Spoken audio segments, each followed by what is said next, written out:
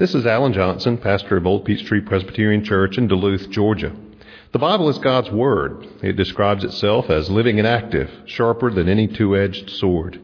Therefore, any encounter with the Bible is a momentous thing because it never leaves us unchanged. My prayer for you as you hear this message is that the Holy Spirit will use it in your life to inform your mind, to feed your soul, and to help you grow in your faith in Christ. Please turn with me in your Bibles to the Gospel of Matthew, chapter 6. Matthew, chapter 6, page 811 in the Bibles in the chairs. After a look at the resurrection last week on Easter, we're returning to a series we've been in since last fall, a series in what's typically described as the Sermon on the Mount, found in Matthew chapters 5, 6, and 7. Lately we've been in a study of the Lord's Prayer, which in Matthew is found within the Sermon on the Mount. And we've been going through looking at these various petitions, various phrases of the Lord's Prayer.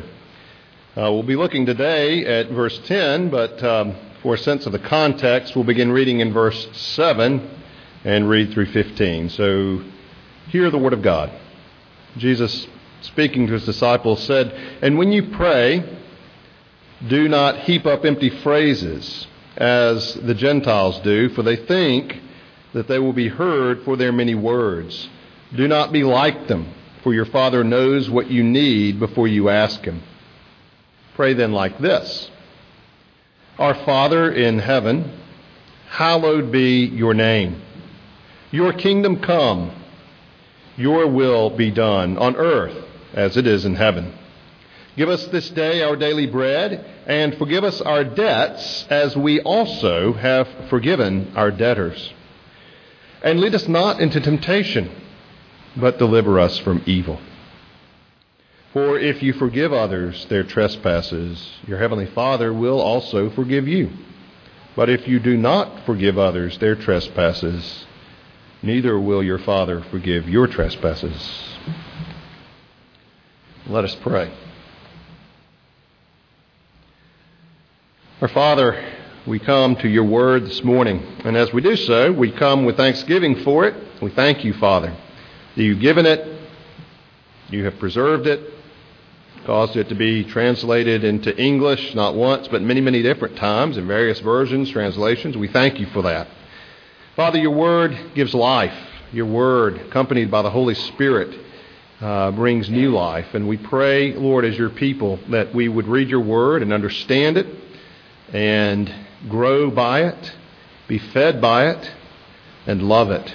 Father, we thank you, especially today, for this portion we'll be looking at. We pray for the help of your Spirit in our thinking about it today. And we ask it in Jesus' name. Amen.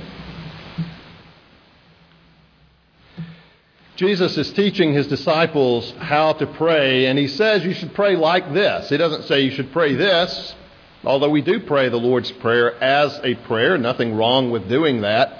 Although it occurred to me as we were going through it, we didn't do it today because we didn't have the pastoral prayer. However, I'm not looking back. We're going to go on from here. But typically we do pray the Lord's Prayer, and there's absolutely nothing wrong with doing that as long as we don't fall into the error that Jesus, just before this, took the Gentiles to task for, as we read, heaping up empty phrases, praying the Lord's Prayer perhaps with the mouth while the mind is many miles away. We want to be aware of that, and that's one of the reasons we're taking time and going through and looking at this in some detail, because each of these petitions in the Lord's Prayer are full of meaning, packed with meaning, and so certainly worth our time to think about each one of these. Jesus began by teaching us to open in our prayer by calling God Father, our Father in heaven. While the Jews were not unacquainted with the idea of God as Father, nevertheless to directly address God as Father was something quite new. And Jesus is teaching us that as children of God in Christ, in Jesus, that we too have that privilege of addressing God as Father, though never forgetting He's our Father in heaven. He is the lofty and exalted Almighty God. And so we can be intimate draw near to him, and yet with reverence, not with flippancy or carelessly. The first petition, hallowed be your name. We asked that God's name would be hallowed, that is, esteemed as holy, both in ourselves and in the world. There is no other creature. Well, that's not even the right term. There's no other being. God is not a creature.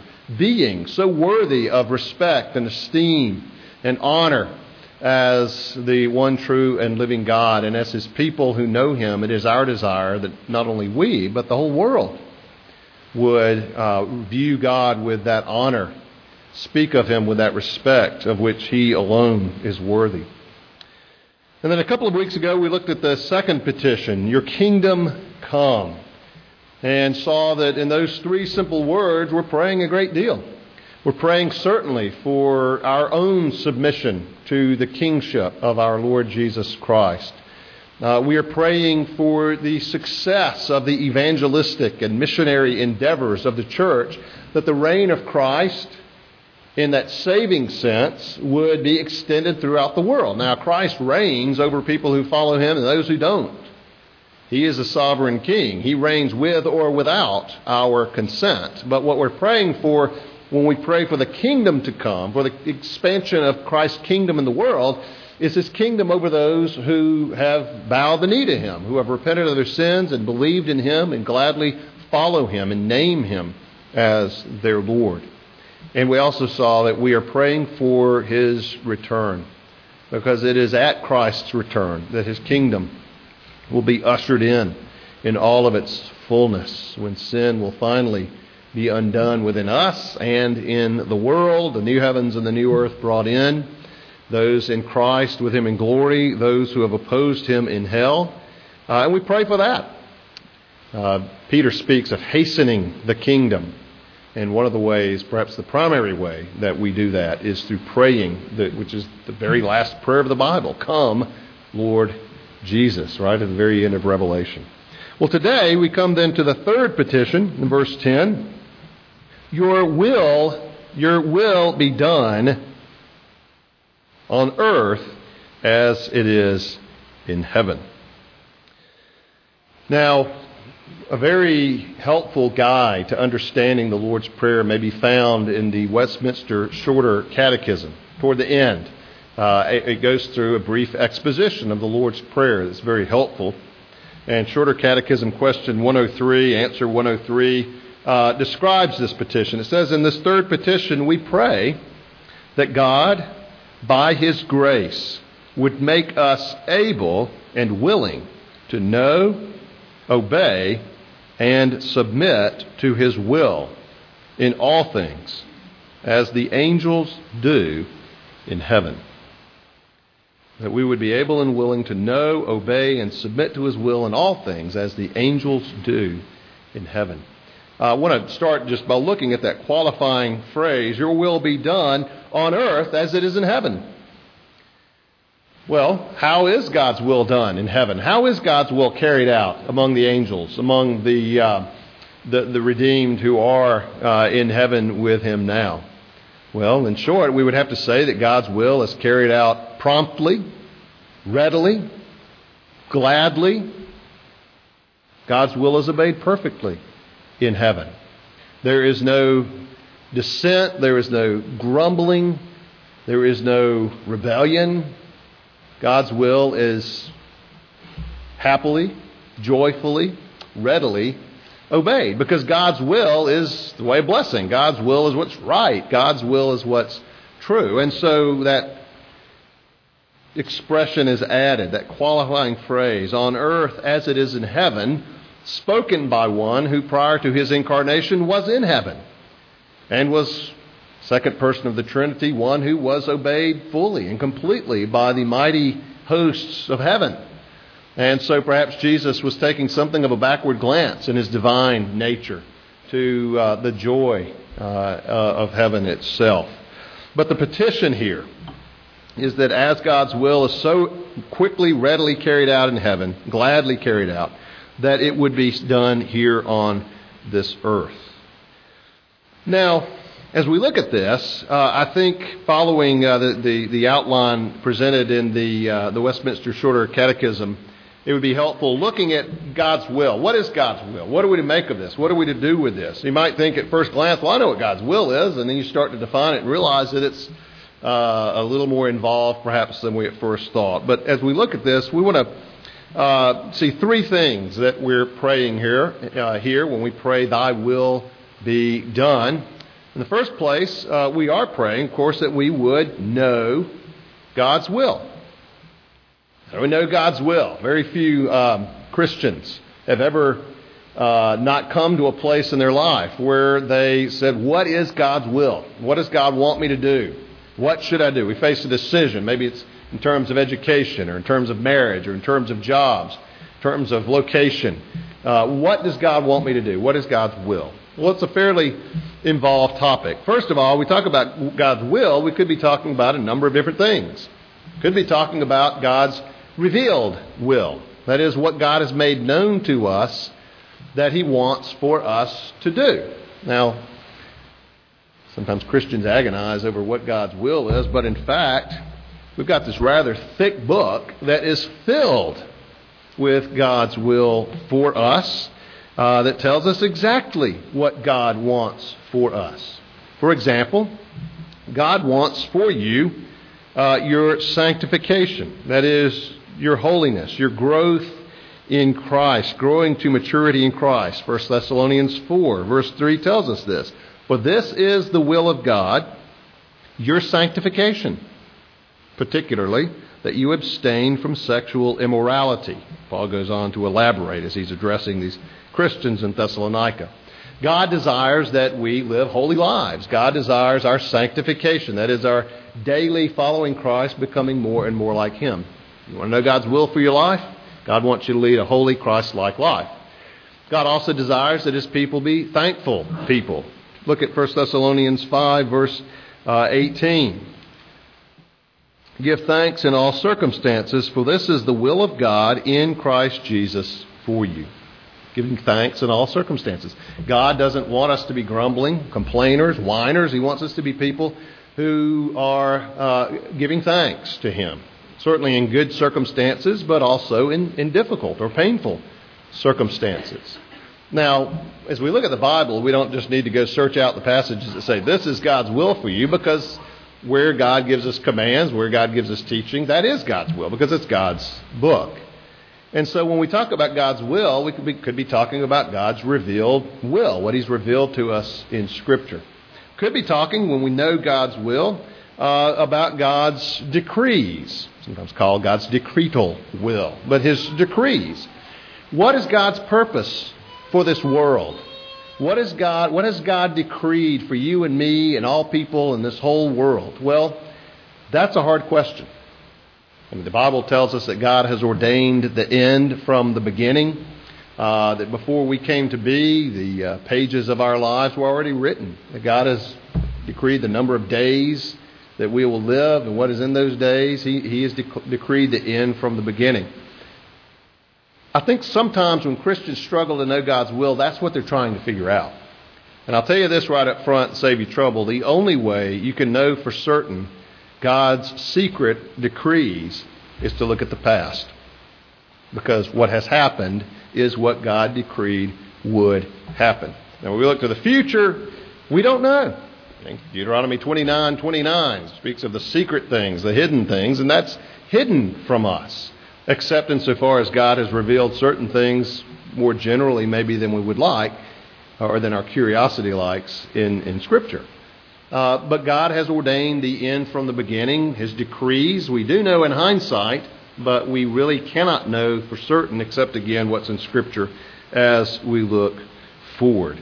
One reference here, just to keep in mind, just one passage of Scripture that speaks to this, Isaiah chapter 40, verse 16. Which actually is not it.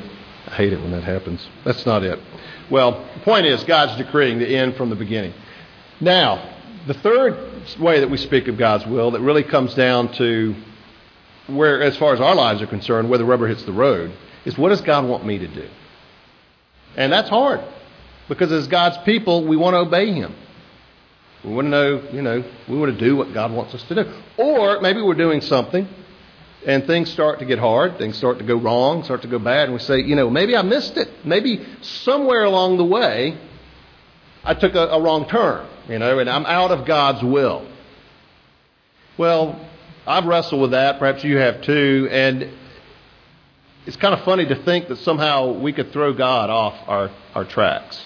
Somehow we took a wrong turn. God went this way, we went this way, and somehow God has lost us. Don't give yourself that much credit.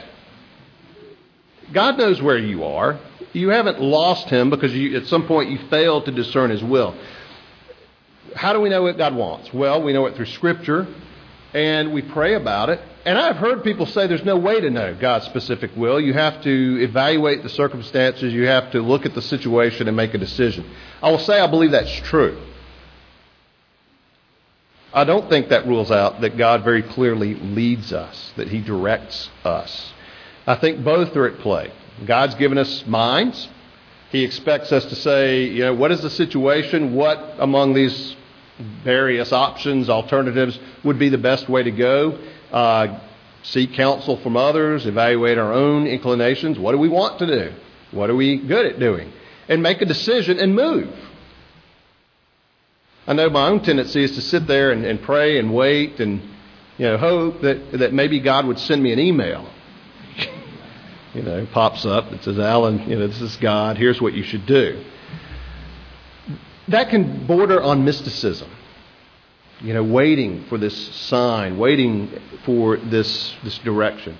At the same time, I think the Holy Spirit does lead. I think the Holy Spirit can put impulses or ideas in our hearts, in our minds, a sense of direction. Let me give you a sense of, or explain to you what I mean, because it might make more sense in a practical outworking of it. Before I came to this church, in 1994, we interviewed with a church, talked to a church that in many ways looked like a good opportunity. And it certainly was a more stable church than this one was at the time, and financially secure and so forth. The outward things looked very good and appealing, but the farther we went in the process, the more convinced I was not to go there, almost to the point of physical illness in thinking about it. Now, and we finally had to say, no, we just didn't think this was God's will. We're increasingly uncomfortable. And it was not long after that we heard from Old Peachtree and started talking to Old Peachtree, which, as those of you who were here know, that was a very different situation, and yet one that as we went along in the process, we, sounds somewhat cliched, but had peace about, felt good about, felt drawn toward. And in fact, that's what happened. Now, that's a very subjective thing. God doesn't always work that way, but it seems to me in my own experience that it's when I'm moving, when I've made a decision, that I either am confirmed that this is God's leading or get uncomfortable. But I often find if I'm just sitting waiting for, the email from heaven, that it doesn't seem to come. So it seems that sometimes we do have to face the options, make the best decision we can, and move ahead trusting that God is either going to close off that door, send us in another direction, or confirm to us this is in fact what we need to be doing. Or to put it another way, sometimes we just have to live by faith. Right? Certainly faith in Christ for our salvation, but also faith in the goodness of God to lead us and direct us where He wants to go. And I've said this before, and I think it's true, that if you are walking with the Lord, if you genuinely desire to want to be doing what God wants you to do, He's going to lead you in that. God does not play cat and mouse. He doesn't trick us.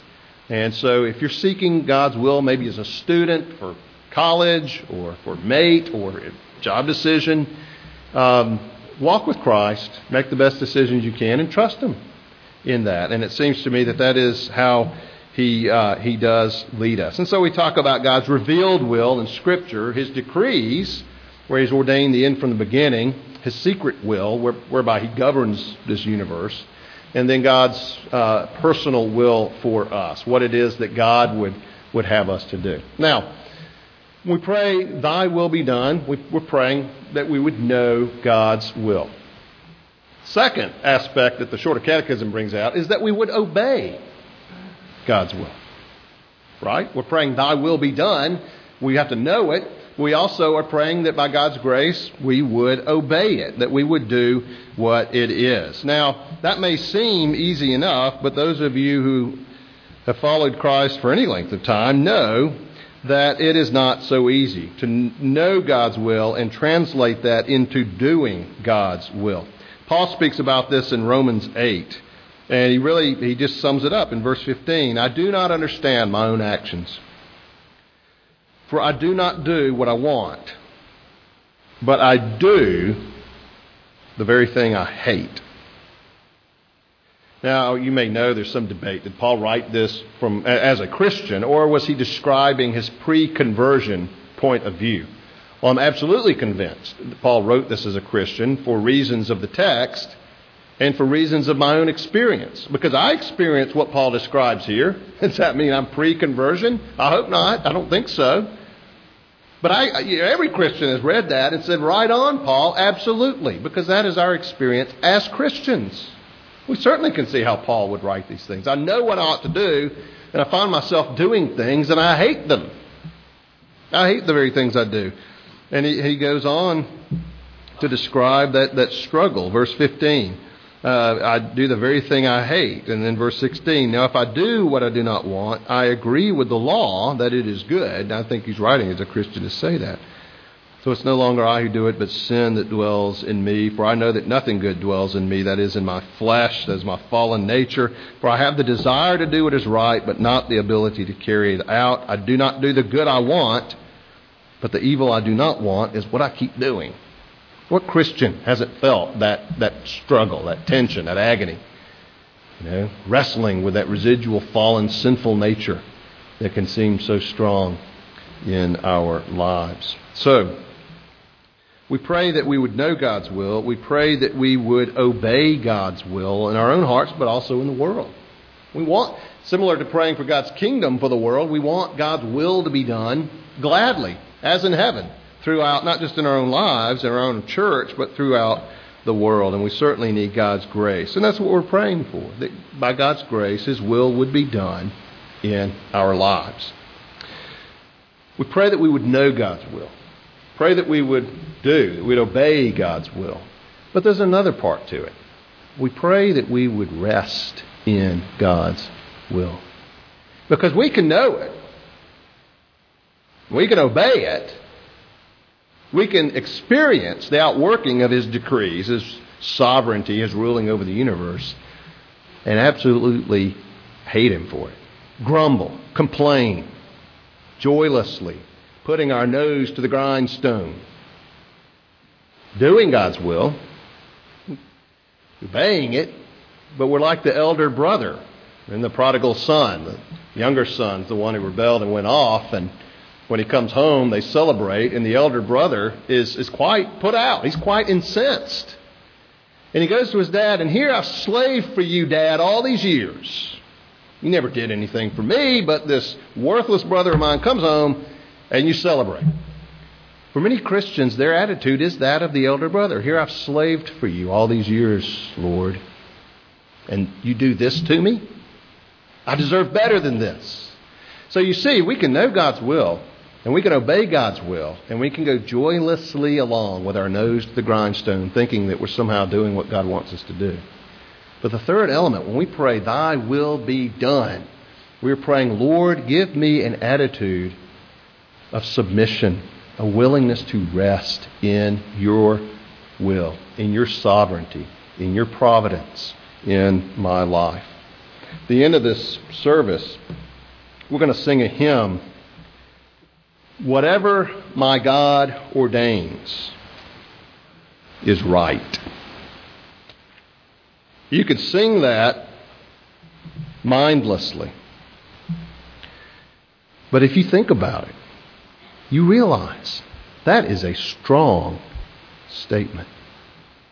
Especially if you believe, as Scripture teaches, that God has ordained everything that comes to pass. Everything. Whatever my God ordains is right. His holy will abideth. I will be still whatever he doth, and follow where he guideth. You know, it's easy to say that. It's easy to sing that. But do you really believe it when a child is diagnosed with leukemia? Do you really believe it when your husband is killed one afternoon driving home from work? Do you really believe it when you realize that you are losing your eyesight? Whatever my God ordains is right. You see, that's when you're making a very profound theological statement about reality and holding to it not just as a theological idea, but as the attitude of your heart. It's easy to believe that in our heads as a statement, as an idea, but to agree with it in the heart can be hard in times of painful providences. A case in point, and this is an event that took place in the life of Sarah Edwards. Her husband, Jonathan Edwards, was a pastor in colonial America. His three main arenas of service were Northampton, Massachusetts, where he was a pastor for many years, and was one of the preachers of the first Great Awakening, where the Lord poured out His Holy Spirit, and many people were converted or grew in grace, not something worked up emotionally. In fact, Edwards tried to limit the emotional element of it as much as he could.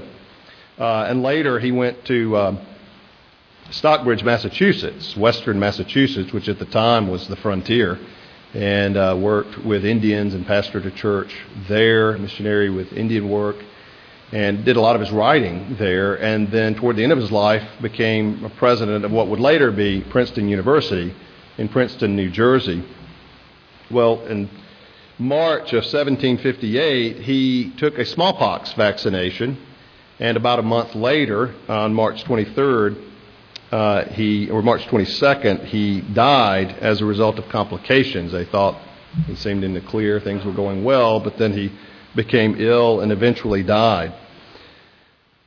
Edwards was a man God signally used in his day and has greatly since, but when he realized he was dying, he spoke these words to his daughter Lucy there in Princeton. He said, "Dear Lucy, it seems to me to be the will of God." Now, he's dealing with the decrees. It seems to be the will of God. It looks like I'm going to die. It looks like that's what God has ordained. Hasn't happened yet, so he speaks somewhat tentatively, but it seems to be the direction things were going. It seems to me to be the will of God that I must shortly leave you. Therefore, give my kindest love to my dear wife. Sarah was back in Stockbridge. She had not moved down yet to Princeton. Give my kindest love to my dear wife and tell her that the uncommon union which has so long subsisted between us has been of such a nature as I trust is spiritual and therefore will continue forever. And I hope that she will be supported under so great a trial and submit cheerfully to the will of God. And as to my children, you are now like to be left fatherless, which I hope will be an inducement to you all to seek a father who will never fail you. These were words prior to his death to his daughter. After his death, when it took some time before word reached Sarah in Stockbridge, Massachusetts, of his death, she wrote back to her daughter Esther, who was in Princeton, these words. And to me, this is as good an expression of resting in God's will as I know of. She writes, "What shall I say? A holy and good God has covered us with a dark cloud.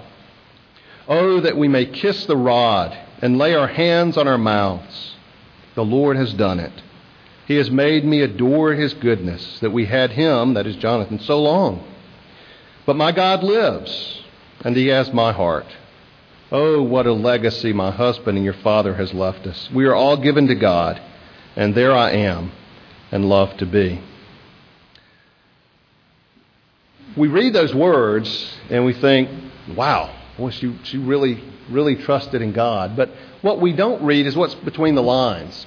And in fact, there may be some hint here of a real struggle to get to this point. Now, Sarah Edwards was a very godly and biblically knowledgeable woman, as you can deduce from what she wrote here, because particularly one allusion to Scripture that she makes that you may have caught, maybe not.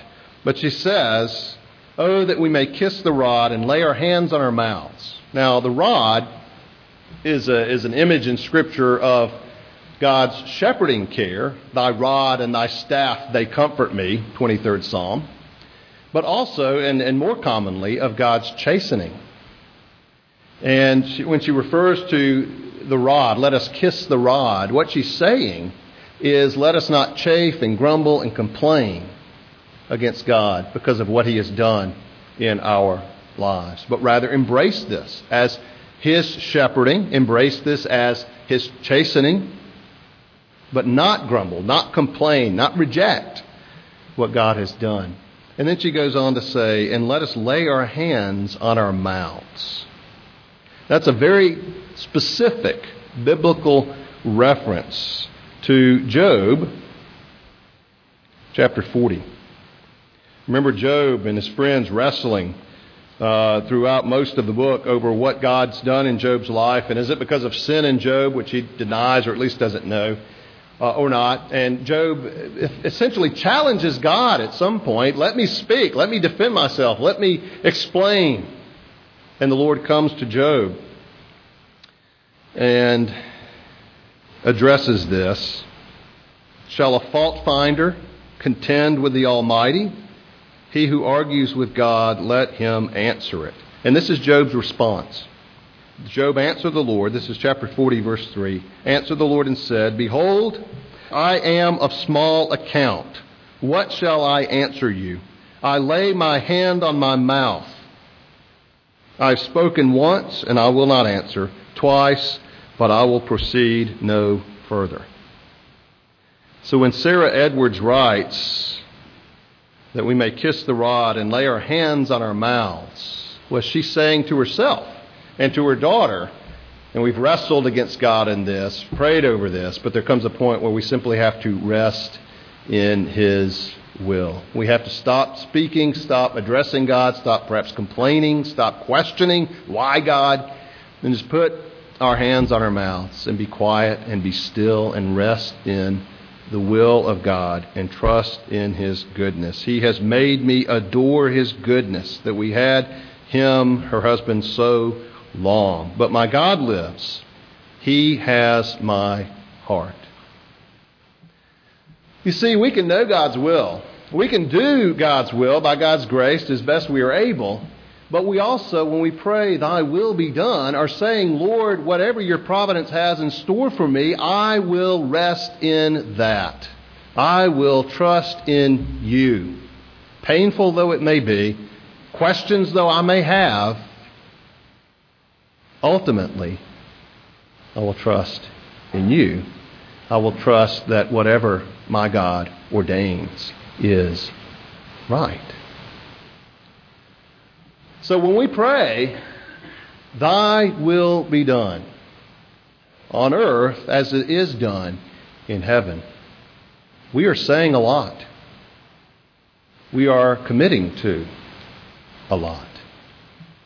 That we will do everything we can to know God's will. Do you do that? Do you read the Scriptures? How well do you know the Scriptures? Do you have passages memorized? Can you give the theme of the book of Romans? What's Nahum about?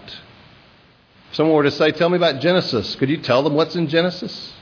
Do you know what 1 John is about? Could you tell me where the resurrection passages are found? How well do you know the Bible? Do you want to know God's Word? Steep yourself in Scripture. Because not only does it tell you those things that God would have you know, but as you know God's Word, you are better equipped to listen to the leading of the Holy Spirit, who never leads contrary to what the Scriptures teach us. To know God's will. "Thy kingdom come," to do God's will. Do you truly want to do the will of God? Do you want to do what God tells us in Scripture? Do you want to be obedient to Him? "Thy will be done" means to rest in the providence of God. Do you complain? Do you grumble? Perhaps you, like me, need to go before God and confess and repent when we have have lips or an attitude of discontent about the providences of God in our lives, but pray that by God's grace we would rest in His will. And so as we close in just a minute and pray, whatever my God ordains is right, think about what you're saying. Let's pray. Father, that is a large thing. To so trust you, to so believe your word, that we could say that whatever you do is right. Father, we pray that we truly would be people who long for your will in all of its ramifications to be done in our own lives, in our families, in our church, and in the world. Until that day, Lord, as even in heaven now, throughout the new heavens and the new earth, where righteousness dwells, your will be done. We pray it in Jesus' name. Amen.